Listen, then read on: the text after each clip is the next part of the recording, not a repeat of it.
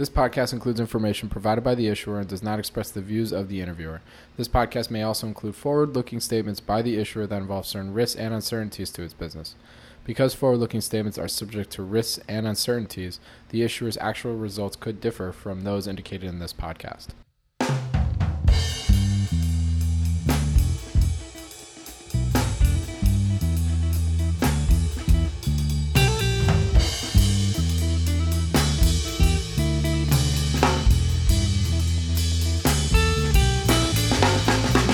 This is Robert Kraft, and I'm your host on the Planet Microcap podcast. And thank you, Rob, for joining us today. I want to, real quick, before we get to our guest, I just want to remind everybody that you can follow Planet Microcap on my Twitter. It's at Bobby K. Kraft. That's BOBBYKKRAFT. And that's where I usually go and post and announce every new episode, who I might be interviewing next. Hey, leave a suggestion. If you've got somebody that you think I should interview on here, open to all suggestions. We also have a virtual investor conference coming up the first week of August 3rd through the 6th. Go to conference.snn.network to go and register. We have a number of very exciting companies, keynotes, panels, go and do one-on-ones, the works. We got everything there. So as I said, you can go to conference.snn.network to go in and register and participate. Now for today, I got a very special guest. We're doing this is kind of cool. We're doing a little anonymous thing going on here, and it's actually with somebody who I've been following for a while now, both on Twitter and also their blog. This is Value Stock Geek. I'm going to refer to this person as Mr. Geek. So with that, Mr. Geek, welcome to the Planet Microcap podcast. Hi, thanks for having me on. It's great to have you on, and I'm stoked to have you here. This should be fun. Yeah, happy to be here. It's going to be. I'm excited to do it. Absolutely. All right. So as we do with any of our guests on the podcast, I'd love to, for as much as you want to go into, this is anonymous, so you don't have to necessarily get too deep. But if you want, but at the end of the day, I think my audience would love to know. When and where did your passion for investing begin? So I first really became interested in the stock market in high school. I graduated high school in 2000, so this was during the internet bubble. So internet stocks were going crazy. I was always pretty much a geek, so I was always pretty interested in computers and the internet. I was an early user of the internet. I was using it in like 95, like when the first browsers came out on Netscape and stuff. So I was always kind of telling my parents and telling anyone who would listen how the internet was going to change the world, how you need to invest in this. And then when I saw the internet bubble start to get going, I was like, okay, this is it. This is the new world order. Everything's going to change because of the internet. Our economy is going to change. I was very much a bulled up internet believer, which is funny considering my philosophy today. But then when I was graduating from high school, well, the whole time it never really sat right with me. Like sometimes I would sit back and I would say, this doesn't really make sense that this company is not making any money and yet it's trading at like 12 times sales, that type of thing. So I actually graduated from high school in 2000. So in May at my graduation party, a much older family member heard I was interested in investing, said, hey, you should read The Intelligent Investor by Benjamin Graham. And I was like, okay, I'll see what this is all about, see what this old guy has to say. And I've read The Intelligent Investor, and it really spoke to me. Once I read about margin of safety and Mr. Market, it all really started to click with me, and I realized that what I was doing was a little insane. And I actually got out of, I owned some stock in Cisco. I sold it. I got out of that. And then I watched the internet bubble implode. So I had read Ben Graham like just in time. So that really solidified investing for me and my whole philosophy and outlook on the world. Then I read some Warren Buffett. I read his letters. I was interested in that. I thought that really made a lot of sense. And then basically after absorbing all those lessons, I went to college, majored in finance, learned about the efficient market hypothesis. Didn't really speak to me. I was able to regurgitate it, graduate, do that type of thing. And then I basically had the idea that, okay, when I have a significant amount of money to invest, I'm going to follow Warren Buffett's principles and pursue value investing in a more serious way. Over the years, I'd like save up a little bit of money and throw it at a stock or two. But around 2014, 2015, I had saved up, for me at least, like a pretty significant amount of money. I decided, okay, I am going to pursue a very serious portfolio here. It's going to be diversified. I'm going to research these companies in depth, and I'm really going to go all in on this strategy, apply what I've always wanted to do now that I have the money saved up to do so. And I read as much as I could. I read Shaughnessy, I read Tobias Carlisle. Those were a lot of the books that I came across. And I started to do some of my own back testing, my own research, try to figure out this game. And the one that really spoke to me was Tobias Carlisle's book, Deep Value. That one really clicked with me because I had always kind of struggled with the Warren Buffett, it's better to buy a wonderful company at a fair price.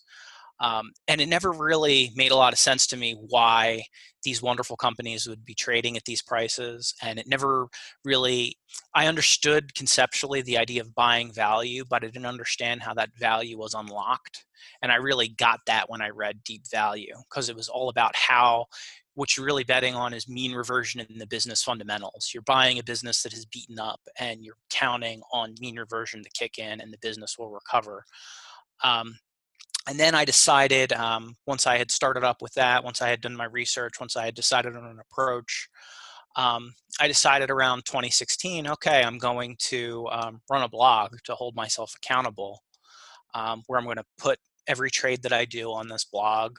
I'm going to write up a thesis. It's something I'm going to be able to refer to later. I'll be held publicly accountable for the decisions that I make. And it's something I'll be able to look back on and try to learn lessons from, try to get better at it. And basically what I was trying to do was Tobias's methods, where he was talking about buying low acquires multiple stocks. And then I was also trying to combine that with Ben Graham's method that he developed in the 70s, which was low PE, low debt to equity ratios. So I try to combine multiple metrics as opposed to just the enterprise multiple. And my idea with the blog was, okay, then I'm going to do this method while there's this bull market going on. And then I figured eventually I'd have an opportunity to buy NetNets, which is Ben Graham's second systematic quantitative method. I figured at some point, probably within the next few years, I thought at the time, we'd have some opportunity where we'll be able to buy stocks below net current asset value. And I'll be able to do that for a brief period of time when it's available in the United States. Very cool. So there's a lot to unpack there, and actually a good amount of what you said we're going to be covering shortly in this interview. But I wanted to first ask you a question that was actually posed for our investors roundtable, but we didn't get a chance to get to it.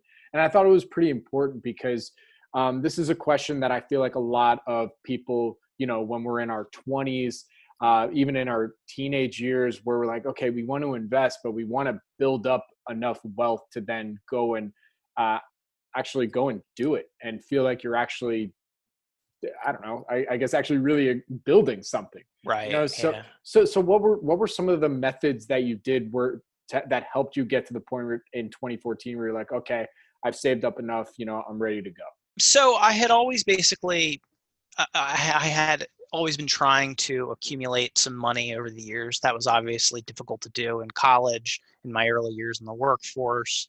I went through some periods where I was in some debt. I worked my way out of it, tried to get out of it. By 2014, I had in one account, in this IRA account that I track on my blog, I had saved up 50 grand. So I said, okay, I think that's a good starting point to really go after a strategy where I'm going to buy 20 to 30 stocks. Prior to that, I would throw a grand or two at a stock here and there, but it was never like running a systematic portfolio. It was, I'm excited about X company. I think that's a decent bargain, but it was never, I'm going to own 20 stocks and really try to run a portfolio the way that I should. And by that point, I figured I had saved up enough money where I could start to do that.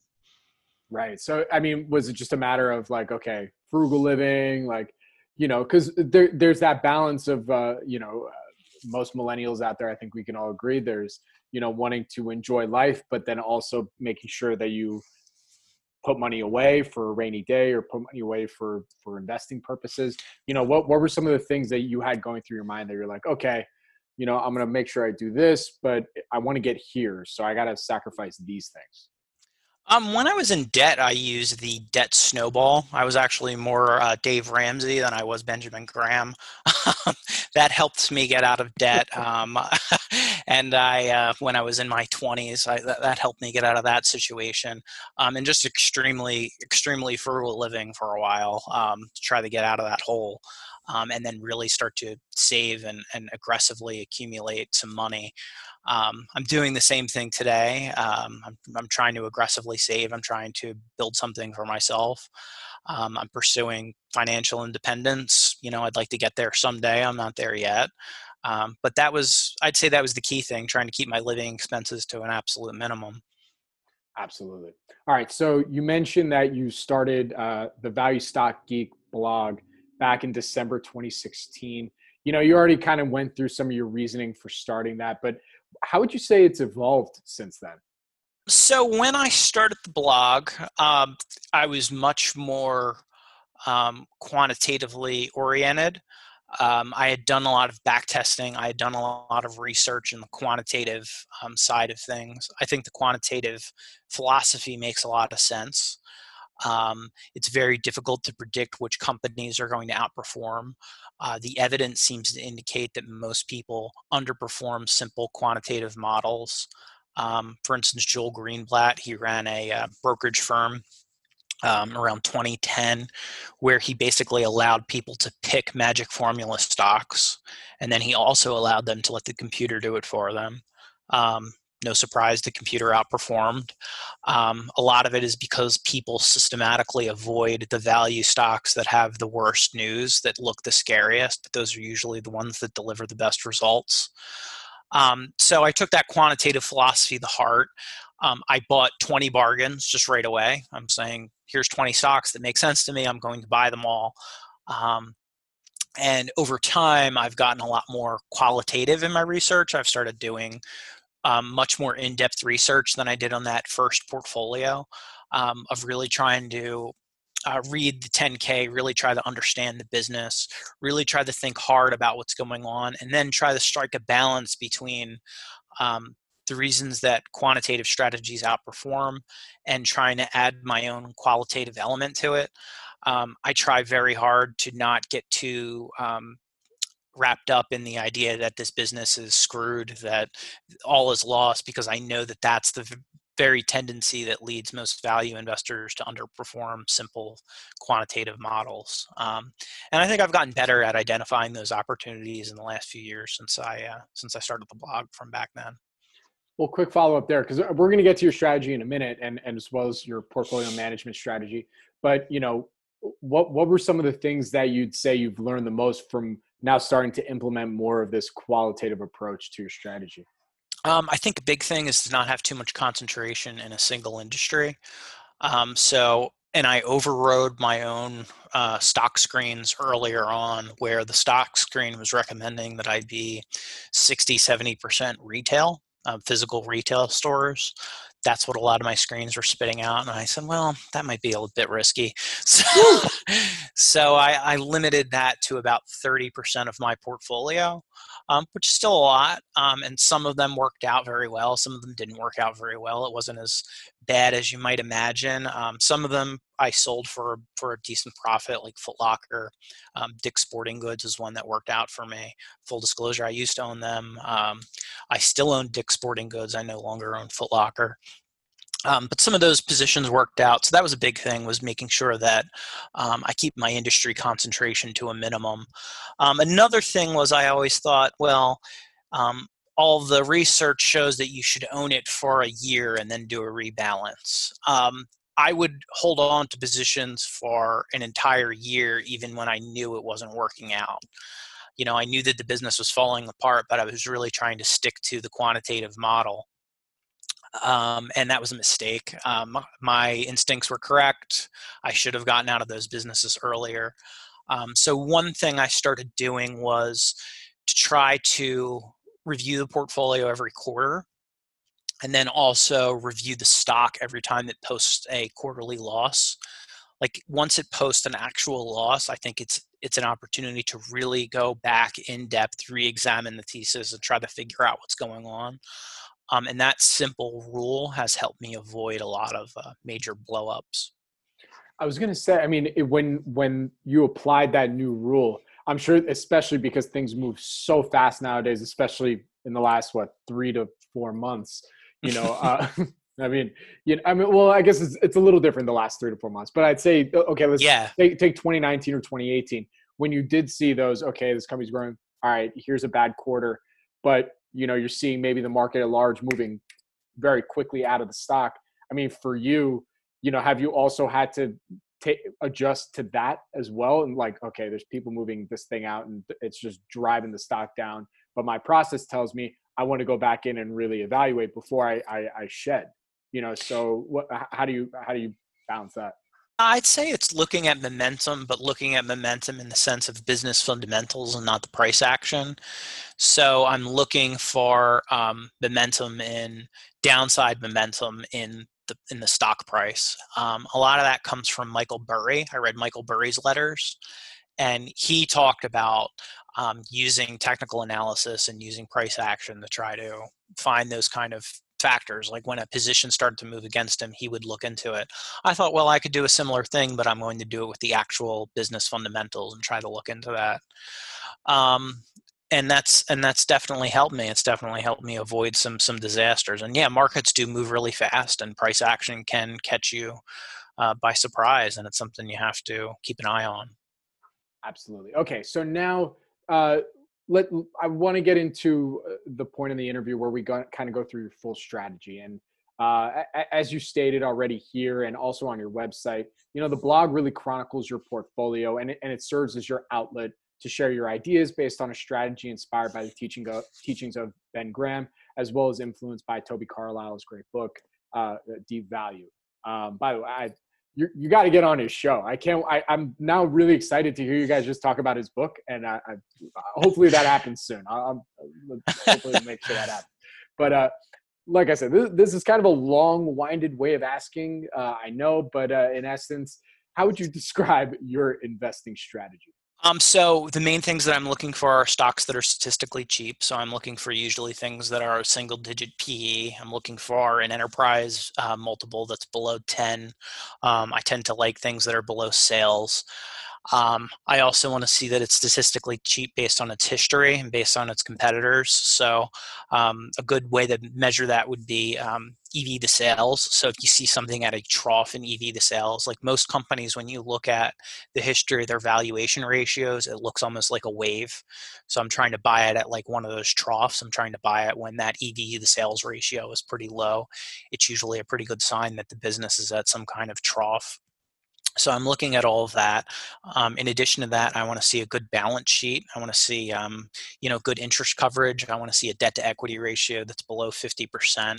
So I'm very conservative with balance sheets. I've noticed in my own back testing that when you control for the balance sheet, you help control drawdowns like that. While a pure value strategy like low EV to EBIT performed well, over the last 20 years, you were able to significantly limit the drawdowns if you limited it to a universe of, say, low EV to EBIT companies with a debt to equity ratio below 50%. That really helped contain the 2008 drawdown. So it's a sign that balance sheets logically help, that they can help contain your drawdowns. So that's something I look for. I like to see consistency and profitability. I like to see a company that consistently produces earnings and cash flow year after year, quarter after quarter. I've noticed that's a quality factor that works pretty well. And then I would say once the stock meets all of those quantitative elements, I'm going to do a deeper dive into it. I'm going to read the 10K. I'm going to read maybe the previous year's 10K. I'm going to try to understand the business. I'm going to try to understand what they do, what their current competitive position is. I'm going to do research. I'm going to go online, try to find, any articles, try to find what people are saying about the stock. And the key thing I'm trying to figure out is what is causing this undervaluation? Why is the stock cheap? And then try to think about whether or not it can overcome whatever kind of problem it's in. Because obviously, this is a deep value universe. When you're looking at a deep value stock screen, all of those companies have some problem. There's some issue that's going on. And the goal that, as I see it, is to try to figure out if that problem can get resolved, either through mean reversion in the business or through some type of activism or something that management is currently doing. Got it. So my next question really has to do with your portfolio management rules, because it obviously ties in, but can you outline some of those? Because I have some follow-ups from there as well. Sure. So I've done some research, and basically it agrees with Ben Graham. It agrees with the academic research that the ideal portfolio size is 20 to 30 stocks. That's the best way to basically minimize portfolio blowups. It's the best way to maximize your Sharpe ratio. Not that that's supposed to be our guiding principle as value investors, but volatility matters and your risk-adjusted returns matter. So try to maintain at least 20 to 30 stocks.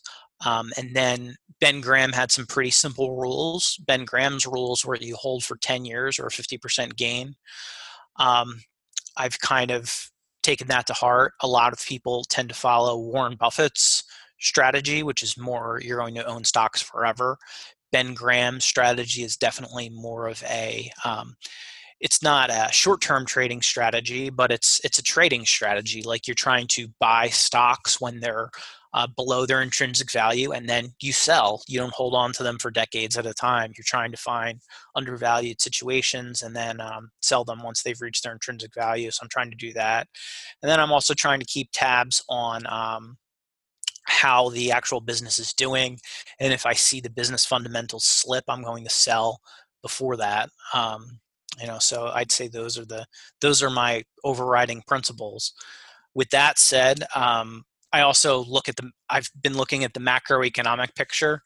I'm currently 80% cash. I've sold a lot of my positions because I think that this recession is going to be a lot more serious than we think. At the moment, the market's telling me I'm completely wrong. Perhaps the market's right. But looking at the overall valuations in the market, looking at the conditions of the economy, I think there will be an opportunity to buy more bargains. When I first started, I was looking for an opportunity eventually to buy a large number of net nets. I figured that opportunity would come along. They started to appear in March at the lows. And I said, all right, this is it. This is going to start happening. And then as soon as I saw them, they immediately disappeared. And I hope I didn't miss my opportunity. Certainly possible I did. But I don't think so. I think there's going to be an opportunity to, I think there's more. I don't think that this situation is over. And I think there's going to be an opportunity to buy some of those. Yeah, no, look, we said offline, I think the only thing that, actually, I just said this in another interview too, but hey, you know what? Look, it applies each time. The only thing we can be certain about is uncertainty. And, as long as you're following your own rules, it seems as though that at least you're setting yourself up for success and to take advantage when an opportunity comes up that meets your criteria. Yeah, absolutely. And I've bought some stocks that have met my criteria. I bought one net. I also bought a couple positions that I thought were interesting. And so there have been some opportunities I've seen here and there, but I do think there's going to be an opportunity to get more of them. This is an active account. I'm making active decisions. I'm not following a pure quantitative strategy like I mentioned earlier. So this is my active bet, and we'll see if it works out. It might not. Yeah. Hey, look, we're wishing you the best of luck, and either way, we're going to be following along. That's for sure. What's interesting about your portfolio management strategy, just what you're doing in general, and that I find fascinating is that you're using this value investing criteria, but then deploying this trader strategy because I think you said your maximum holding is about 2 years. So explain how you then got to that process where you're like, okay, I know I can use these things to find opportunities where that, because I think one of your other criteria was that as long as it goes up at least 50%, you're good. And that's when you sell. I mean, how does that work? So those are Ben Graham's rules. I don't follow them to the letter. I will let a stock run more if it goes beyond 50%, if I feel like the business is still performing, if I feel like the valuation is still sensible. But I think Ben Graham's rules kind of give a good template for what that style of value investing ought to be. So prior to reading about Ben Graham's low PE, low debt to equity strategy, I had already been Buffettized, and most people, they start with Graham, then they get Buffettized, and then that's it for them. For me, I kind of like devolved. So I went from Warren Buffett and buy wonderful companies and hold them forever, and then after some experiences of buying some stocks that didn't exactly work out, I started to think, well, am I really that great of a business analyst? Am I really as good of a business analyst as Warren Buffett? And it was a question I had always struggled with. And then I kind of went back to Ben Graham, and I went back to that strategy where he was talking about what he's really talking about, what Schloss is talking about, what Ben Graham is talking about, is buying undervalued situations and then selling. Like, he's not talking about holding on to stocks for decades on end like Coca-Cola. Certainly wonderful if you can find those situations, but I think they're much harder to find than most investors realize. When you do have a wonderful business, it's a business with a target on its back. It's a business that's going to, people are going to see those high returns. They're going to see those high margins, those high returns on invested capital. They're going to try to eat into those returns, and competition will eventually cause those returns to mean revert. And it's very hard to find those businesses that are immune to those forces. Warren Buffett and Charlie Munger are great at it. Warren Buffett and Charlie Munger have found businesses with that moat that can resist that natural pull of competition. They find them in businesses like Coke. They find them in businesses like See's Candy. But I think for most of us, we're not Warren Buffett. We're not Charlie Munger. It's hard for us to figure that out. I'm certainly not at that level of business analysis as they are. And I don't think a lot of investors who think they can do that are really capable of doing that. There's a reason that he's Warren Buffett. There's a reason that they're Charlie Munger. And that reason is they've been able to not only find these undervalued situations, which work out great when you're a small investor, but they've been able to grow beyond that and find these wonderful businesses and grow their wealth at that level. But another aspect of it too is you don't really have to do that until you're a billionaire. Like, when you're a guy like me and you have 50 grand in a brokerage account, you can buy a microcap net and get perfectly satisfactory returns. So I don't really think it's necessary to go for that kind of approach. And I'm perfectly content buying an undervalued stock and selling it when it goes up. And it also kind of takes the pressure off a little bit, because on one hand, you're reading any of Buffett's letters and watching their interviews, and you like aspire to be that. But in that pursuit of like, I'm going to be the best business analyst I can, it's almost humbling to the point where you're like, okay, can I actually analyze a business as well as he can? Not just from his natural intellect, but he's also got 70, 80 years of experience now on us. I mean, what is it, 92? So 100%, yeah. Like it's really impossible to kind of put that pressure on yourself. Like, I'm going to put that strategy to work, and I'm going to drive myself crazy trying to figure out if I actually know how to analyze these businesses beyond the numbers and a little bit of qualitative. Yeah, absolutely. And I mean, another thing to consider, Warren Buffett, he didn't really move on to that strategy until he had to. He was investing in nets in the 50s and 60s and doing the best returns of his career. And he didn't really move on from that until the nets disappeared, and he had so much money that it was no longer a strategy he could deploy there.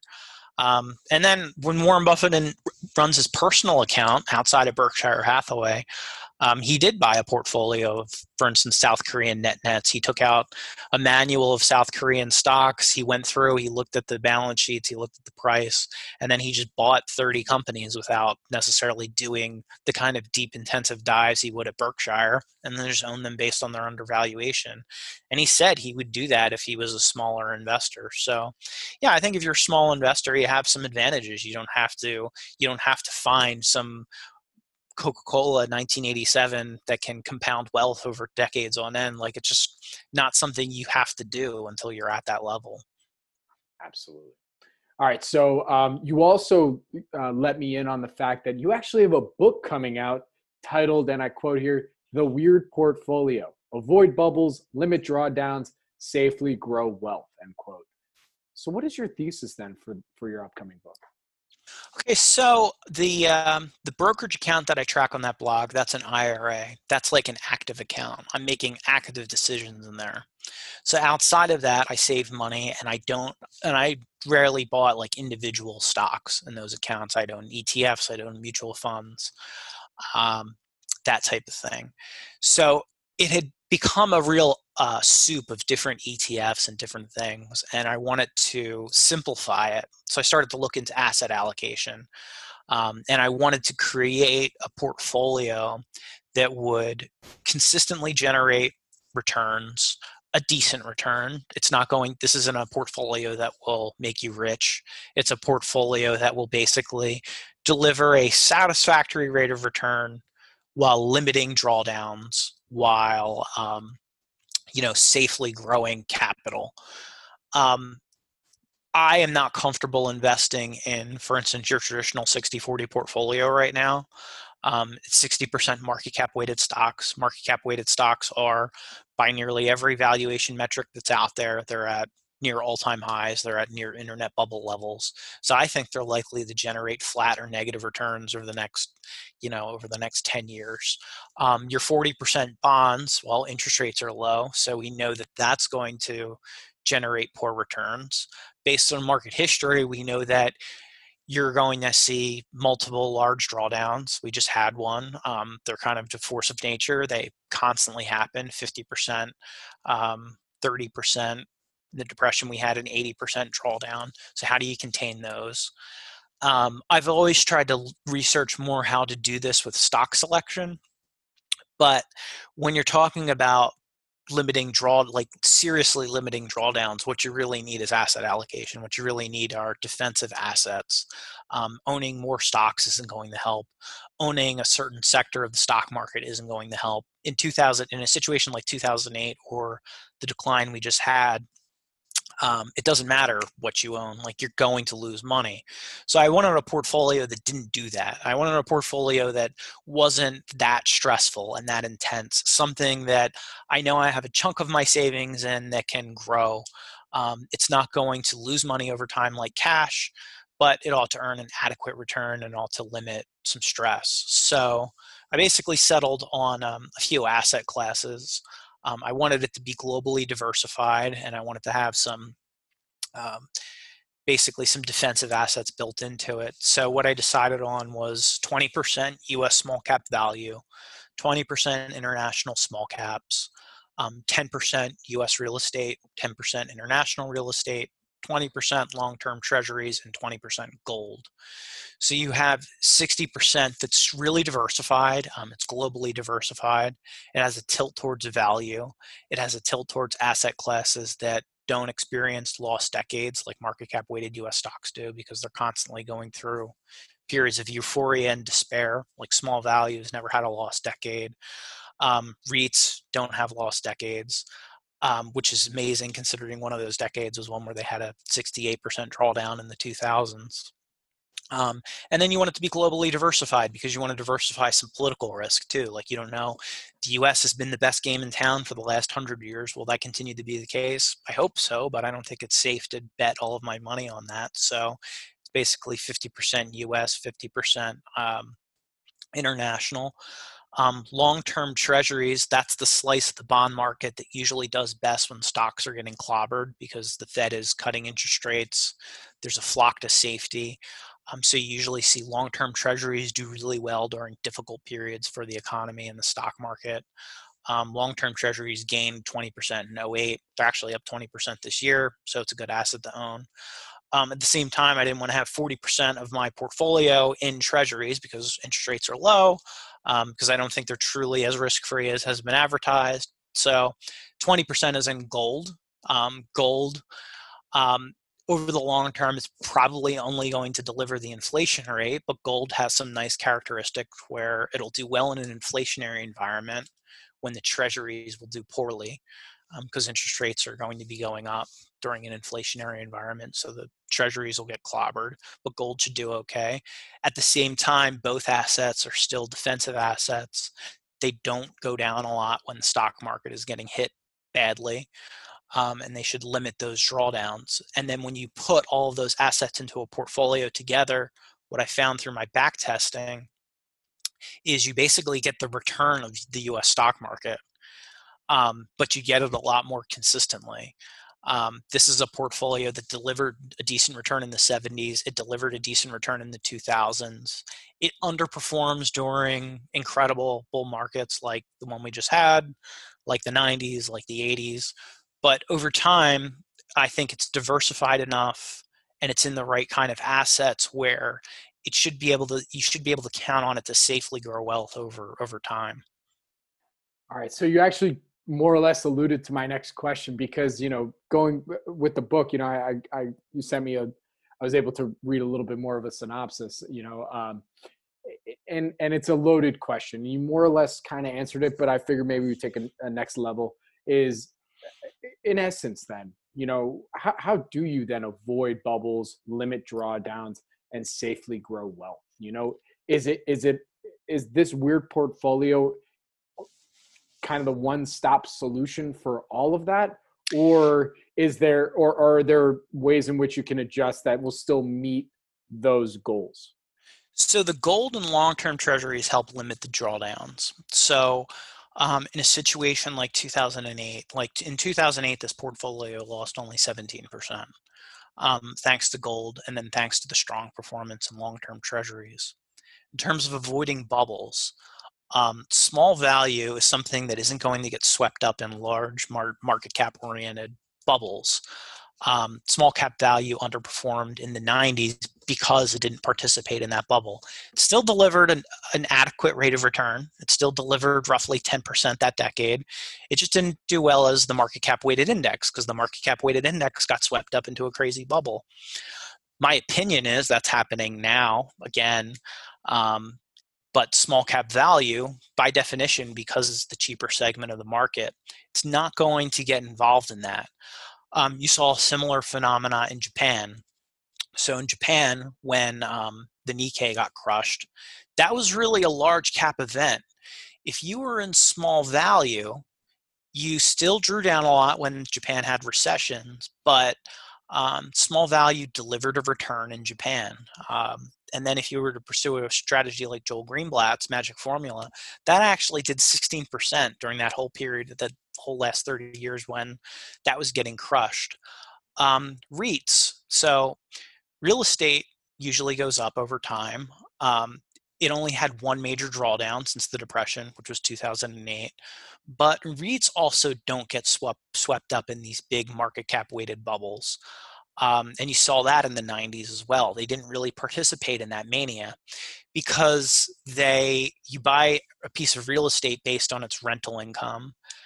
That's not really as exciting as buying some new internet stock and thinking, oh, this is going to compound at 30% a year over the next 20. You're buying a yield, you're getting some rent, you're getting appreciation from the price of the real estate. So it's less likely to get swept up in a bubble. As we saw in the mid 2000s, it's not impossible for real estate to not get swept up into a bubble, but it's a lot rarer than what happens for those market cap weighted indexes. At the same time, it's unusual for all of the markets all over the world to get swept up into a bubble together. So that's why it's internationally diversified. If one country's in a bubble, it doesn't mean that the rest of them are. I would argue right now that the US is probably in a big market cap weighted bubble, and the rest of the world probably is not. If you look at most of the valuations around the world, they're very reasonable or they're very cheap. And US stocks are extremely expensive. So it makes sense, I think, if it's in the right asset classes that try to avoid bubbles, and at the same time it's internationally diversified in a way where hopefully that helps avoid getting swept up in these big market cap weighted bubbles.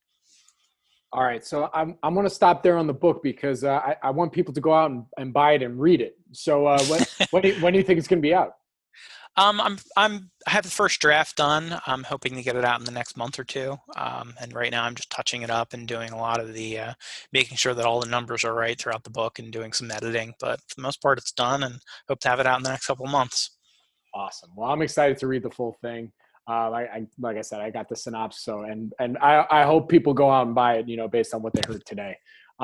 So we're there at the point in the interview where my favorite question, it's coming. What investing experience would you say has impacted you the most in your career thus far? My early experience with the internet bubble has impacted me the most.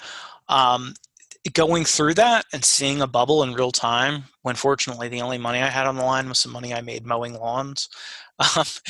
It was a good experience to have at such an early age, where I got swept up in a bubble. I was excited about the future. I completely bought into it, hook, line, and sinker. Fortunately, I got out of it early enough, but I understood the psychology of a bubble. I understood being really excited about a new thing, and getting swept up in that optimism.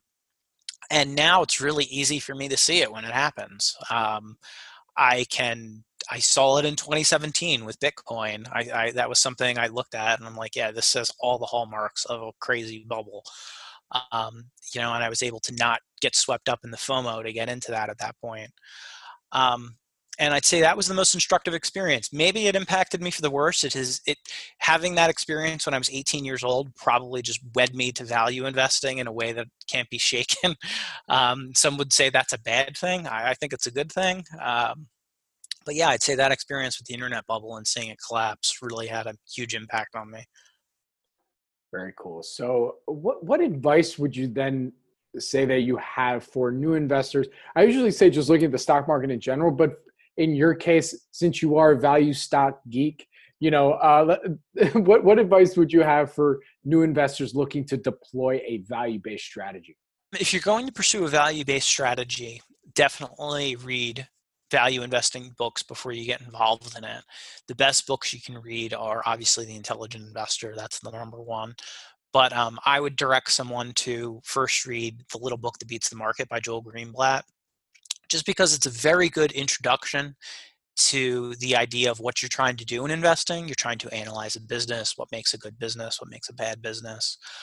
It explains a lot of the concepts behind undervaluation and how that happens in the market. Like Joel Greenblatt just has a very kind of breezy way of explaining that in that book, and you'll quickly get it. Like he wrote the book for his kids, so I think that's a great way to get an introduction to that.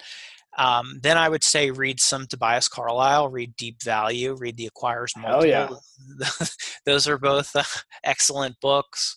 And then I would say when you want to really punish yourself, you could read Security Analysis, which is a rough book to get through, but there's a lot of important lessons in there, especially in the chapters when he's talking about nets and how an undervalued company reaches its appropriate level of valuation. And then I would say, get started with a small amount of money. Definitely don't throw all of your savings into a value investing strategy right away. It's one thing to run like a paper portfolio and to try to, like I did that for years. You pick a stock and a paper portfolio and like a Google portfolio back when they had those, and see how it does. It's a completely different experience when it's your money on the line. So I would say start small, and then go from there, and then try to learn lessons as you go along. And I'd say another big thing is definitely write about your portfolio. You don't necessarily have to do it publicly like I did, but looking back at a journal, a trading journal or an investing journal, looking at your thesis, looking at what you thought at the time. I think that's something that you can really learn a lot from. You can look back at, it's easy to fool yourself. It's easy to say like, oh, I always knew that was going to happen. But then when you go back and actually read your writings, you're like, oh, okay, I was in a much different place than I thought. It's really easy as humans to fool yourselves. So it makes a lot of sense, I think, to keep some kind of trading journal to hold yourself accountable. Agreed. That's my favorite advice, is just write everything down, even if it's on your notes or whatever it is, just write it down. And really track what you've been doing and why. Yeah, you learn a lot from that. You learn a lot from going back and reading stuff you wrote in the past. That's for sure. And also all the embarrassing things that you wrote, like you never know what you're going to find in there. Yeah, my blog is full of embarrassing things. You can go back and read a lot of really bad stock pitches. So, but it's nice to go back. It's nice to go back and read them and say, okay, well, lessons learned, some items to add to the checklist there. That's for sure. All right. Well, with that, where can my audience go and find everything they need to know about Value Stock Geek? So the blog is the best place. It's valuestockgeek.com. And then my Twitter handle is @ValueStockGeek, and I post on Twitter all the time. And then if you want to read some more in-depth analysis of my thoughts on the market or my thoughts on individual stocks, the blog is the best place to look. Well, Mr. Geek, thank you so much. I'm digging the anonymous vibe. This is cool, man. Like, don't even once you're ready to not be anonymous, just keep it anonymous. I like this. This is cool. We'll see. All right. Well, thank you so much for joining me. I really do appreciate it. And I'm stoked for the next update. All right. Thanks, man. Have a good day. You too.